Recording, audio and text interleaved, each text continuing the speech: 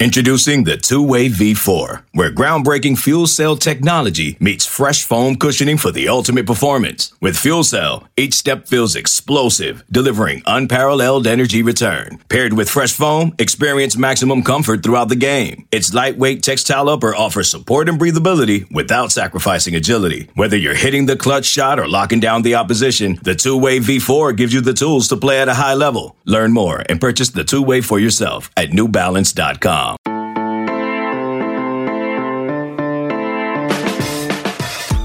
Hey, good morning. It's Thursday, January 2nd. You're listening to the College Football Daily, a 24/7 sports podcast dedicated to catching you up on and breaking down the day's college football news. I'm Trace Scott. I'm still in San Antonio for the All-American Bowl, for practices and the game on Saturday, broadcast on NBC. Today on the podcast, I'm going to bring in a few members of our National Rankings Council, Barton Simmons, Steve Wiltfong, Charles Power. They've got a 10-minute discussion on a few players out here who are showing out and deserving of a likely rankings bump when the time comes in January. Before we get to them, I'm going to run down some of the results from New Year's Day's college football action. It's actually late right now in San Antonio. It's 11:40 Central Time p.m. as I record this. Stayed up to watch the Sugar Bowl. Georgia 26, Baylor 14. That might have been Jake Fromm's last game as a Bulldog. And it took him a while, but he finally found a target he really likes in true freshman wide receiver George Pickens, a former five-star, who at one point in the game accounted for all 7 of Fromm's completions. Pickens ended up with 12 catches, 175 yards, and a touchdown. You might be numb to those numbers in this day and age of Jamar Chase and Jerry Jeudy and CeeDee Lamb, but that's insane for a Georgia receiver. Fromm, after not completing over 50% of his passes since the Florida game, was 20 for 30 and 2 touchdowns. Afterward, he did sort of seem like a guy who had played his last game in that uniform. Zamir White, another former five-star, has got next in Georgia's backfield after DeAndre Swift didn't play. White rushed for 92 yards and a really tough touchdown. I thought Baylor played well in the second half. They were shut out in the first. It looked like the Bears were about to get back in it.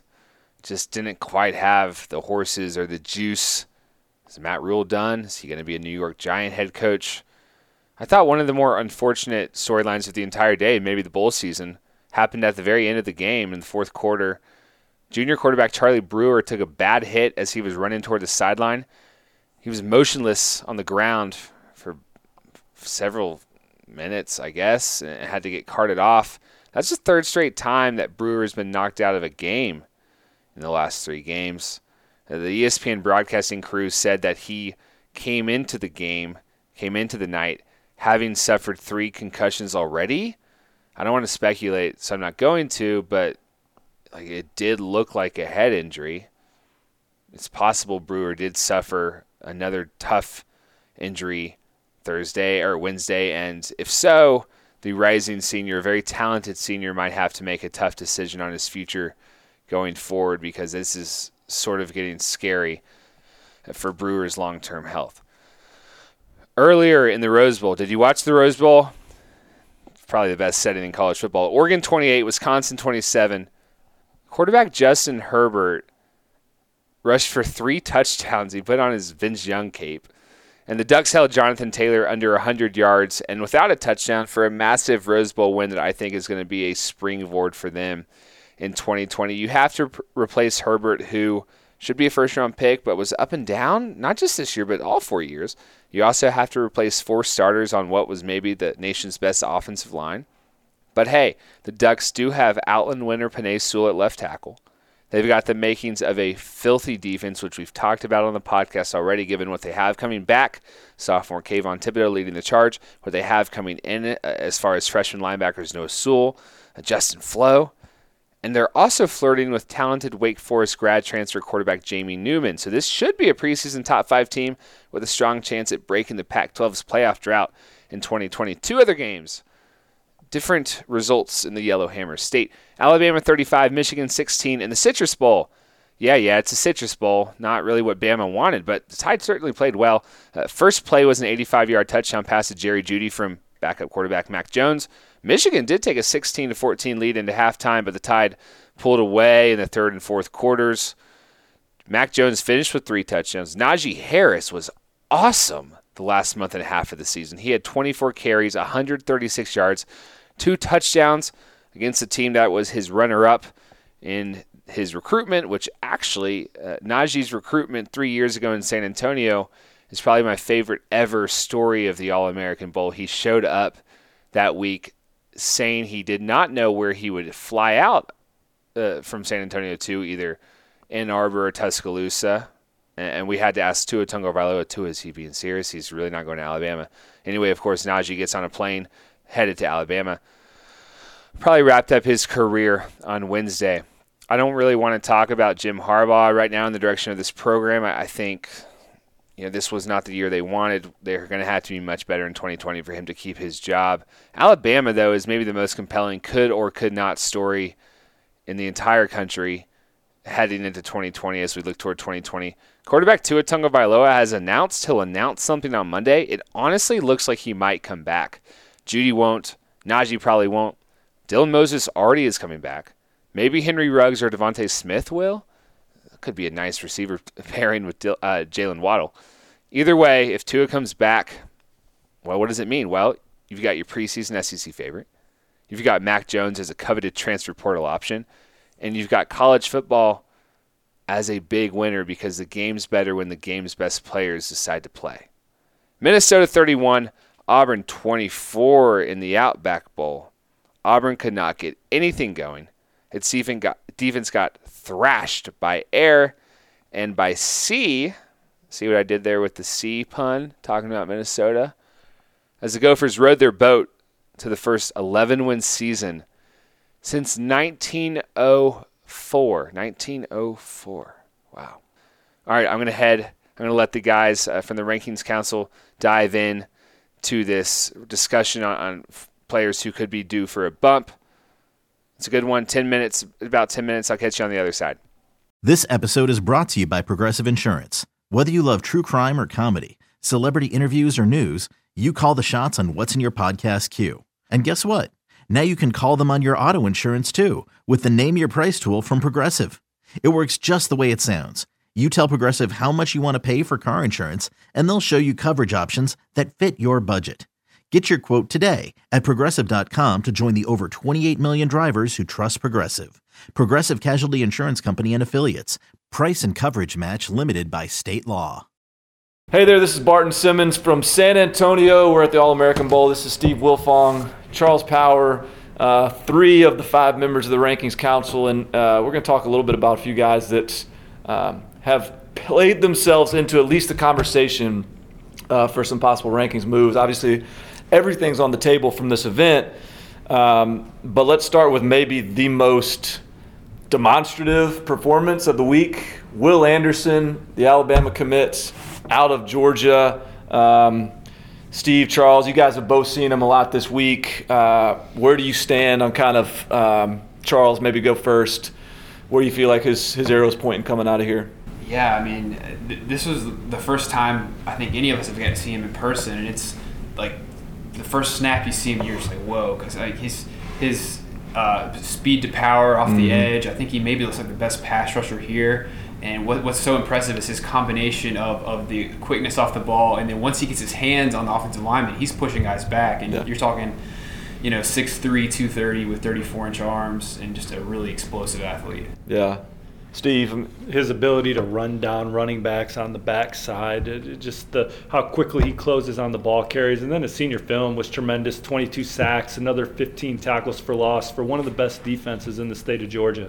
Yeah, and already we got him ranked number 64 in the country on 24/7 Sports, and so that we're talking about him like this, obviously that says he's going to potentially go pretty high in the rankings, and not only the physical traits you guys talked about there, but just I think the business-like approach, the intensity, the competitiveness he's shown all week is pretty eye-popping. Like, he came to accomplish something here in San Antonio, and he's getting it done.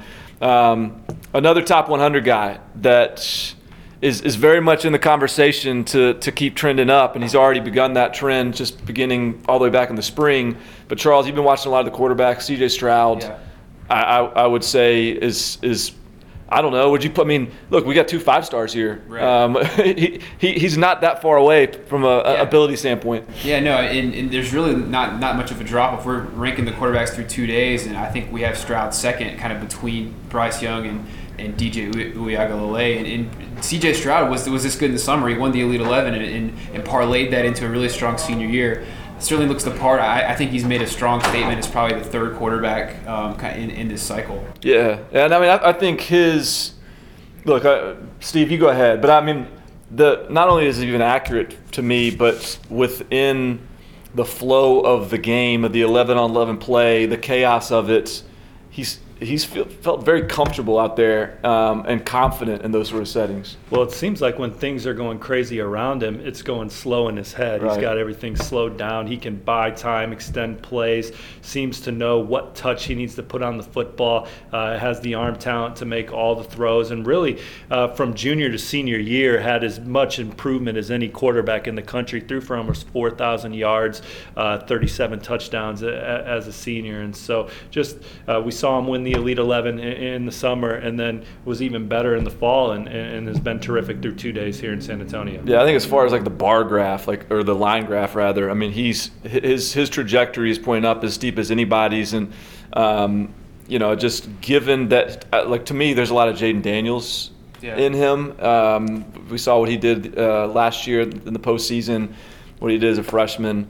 That feels like a potential strong comp heading into college. Elsewhere, like a little deeper in the rankings, we'll start maybe the next guy up, 119 in the 24/7 Sports rankings. A guy, Charles, I know you and I have both been very intrigued by for a while, and finally excited we got to see him in person. Jack Nelson has not disappointed, huh? No, for sure. And when we were kind of going through looking for high upside offensive tackles, he was one that we kind of honed in on. And doesn't play the best competition in the state of Wisconsin high school football, but has really looked the part out here. Just kind of a sleek 6'6", 280, moves really well. Does not look out of place. He's adjusted to the competition, seeing these elite defensive linemen. So really impressed. I think he's kind of in the conversation as maybe a top 3-4 offensive tackle in this class. Yeah, I think he's in the mix to be a 5-star. He's going to enroll early at Wisconsin, won the Joe Thomas Award for Best Senior Offensive Lineman in the state. He had some manhandling type blocks today in practice where he just destroyed West defensive linemen. I think he's got the nastiness you're looking for. He's got that high upside frame. He's nowhere close to maxed out right now, and he loves football. Didn't consider any other schools but Wisconsin. That's where he wanted to go. Very athletic. He's like, it's a good combination of the functional athleticism that transfers over to strength at the point of attack. So he's one who's like you mentioned, Steve, is only going to get better once he kind of gets in a weight room in a program. He's been winning the day since you walked in that door here in this lobby. Yeah. He looked the part coming off the bus. And all that, the size, the frame's there, the athleticism there. But then, even today, he handled some of these power rushes from guys like Brian Brzee really well. So there's not a lot missing there. So going to be fun to figure out how to handle him. Steve, you've been really excited about McKinley Jackson, too. On the defensive side of the ball, he's ranked 175th in the country right now, defensive tackle out of Mississippi. What are your thoughts on him? Well, Charles and I saw him in the spring, and we have him ranked accordingly based on what we saw from him in the spring. But sort of like C.J. Stroud, his trajectory as a player from junior year to senior year has been tremendous. I think he had like 37, maybe it was 47 tackles for loss as a senior, wins Mr. Football in the state of Mississippi, wins MVP of the Alabama-Mississippi All-Star game where we spent some time at during the week, and then came out here on Monday and was one of our top performers on the West practice, just with his quickness and power on the interior. He's been some of his performances have been as dominant as I've seen in this kind of setting all year from anybody. Yeah, and Charles, you can probably speak to this too, but I feel like we all felt like he was really good early on. Mm-hmm. Maybe we felt like we overreacted with his ranking and tried to correct it a little bit, and now it feels like as signing day approaches, maybe we were right for the first time. Yeah, and I think it's every prospect has a different developmental curve and arc, and Steve and I were talking about this. I went back to look at his numbers from like the spring to the summer, and he cut like half a second off his 40-yard dash. And Steve, you talked to him. He mentioned how he's improved, and that's really what these events are for, is to kind of get the closest look of these guys like going into college. And McKinley Jackson, I mean, he admitted to it. He's a different player. He said he's just more mature in that, and he's taking it more serious, and you're seeing that in his motor. And maybe he just didn't put as much into it, but he's on a mission now. Yeah. Just a little bit behind him at 185 in our rankings of 24/7 Sports is Jacobian Guillory. He's the LSU signee. He's out of Louisiana. He is just a beast. Really I mean, this guy's been awesome this week. And another one, I'm not sure any of us had seen him in person at all prior to this event, but I think we all really liked his profile. We were all very excited to get him in this setting. Today at least, and we're sitting here on Wednesday, there may not have been a more disruptive player, at least on the defensive interior, at the event. Maybe Charles first. This is a guy that seems like he's trending up for sure. Yeah, and we knew about his profile in terms of he's one of the nation's best powerlifters. He throws a 55-foot shot put. He's a bull, and we knew that coming in. But what's really impressed me is he's a nose tackle who can move and disrupt and push the pocket, and not just a guy who's going to eat blocks. So that was really kind of what to me elevates him like in the rankings discussion. Just the leverage he plays with at the point of attack, because he's so strong, because he can squat 720 pounds. And then you also talk about the way he moves. He can really hold things up there in the interior, and he's pretty much the difference between SEC defensive linemen and others across the country in the middle. I mean, he is just strong and ferocious and relentless and a high motor guy, and another guy that I think came out here and wanted to make a statement. Well, he had 27 tackles for loss as a senior. He squats 720 pounds. He bench presses over 400. He works out 4 hours a day, he told me, twice, 2 hours in the morning, 2 hours in the afternoon. And I asked him what he eats, and he says he just eats normal, so he can't wait to get into LSU's nutrition program and start eating leaner. But right now, he is just one of the more ferocious players I've seen at the point. I'm telling you what, you shake that dude's hand, and you're shaking the hand of a different species of being. You can tell why he can move these guys around so much. So he's certainly trending up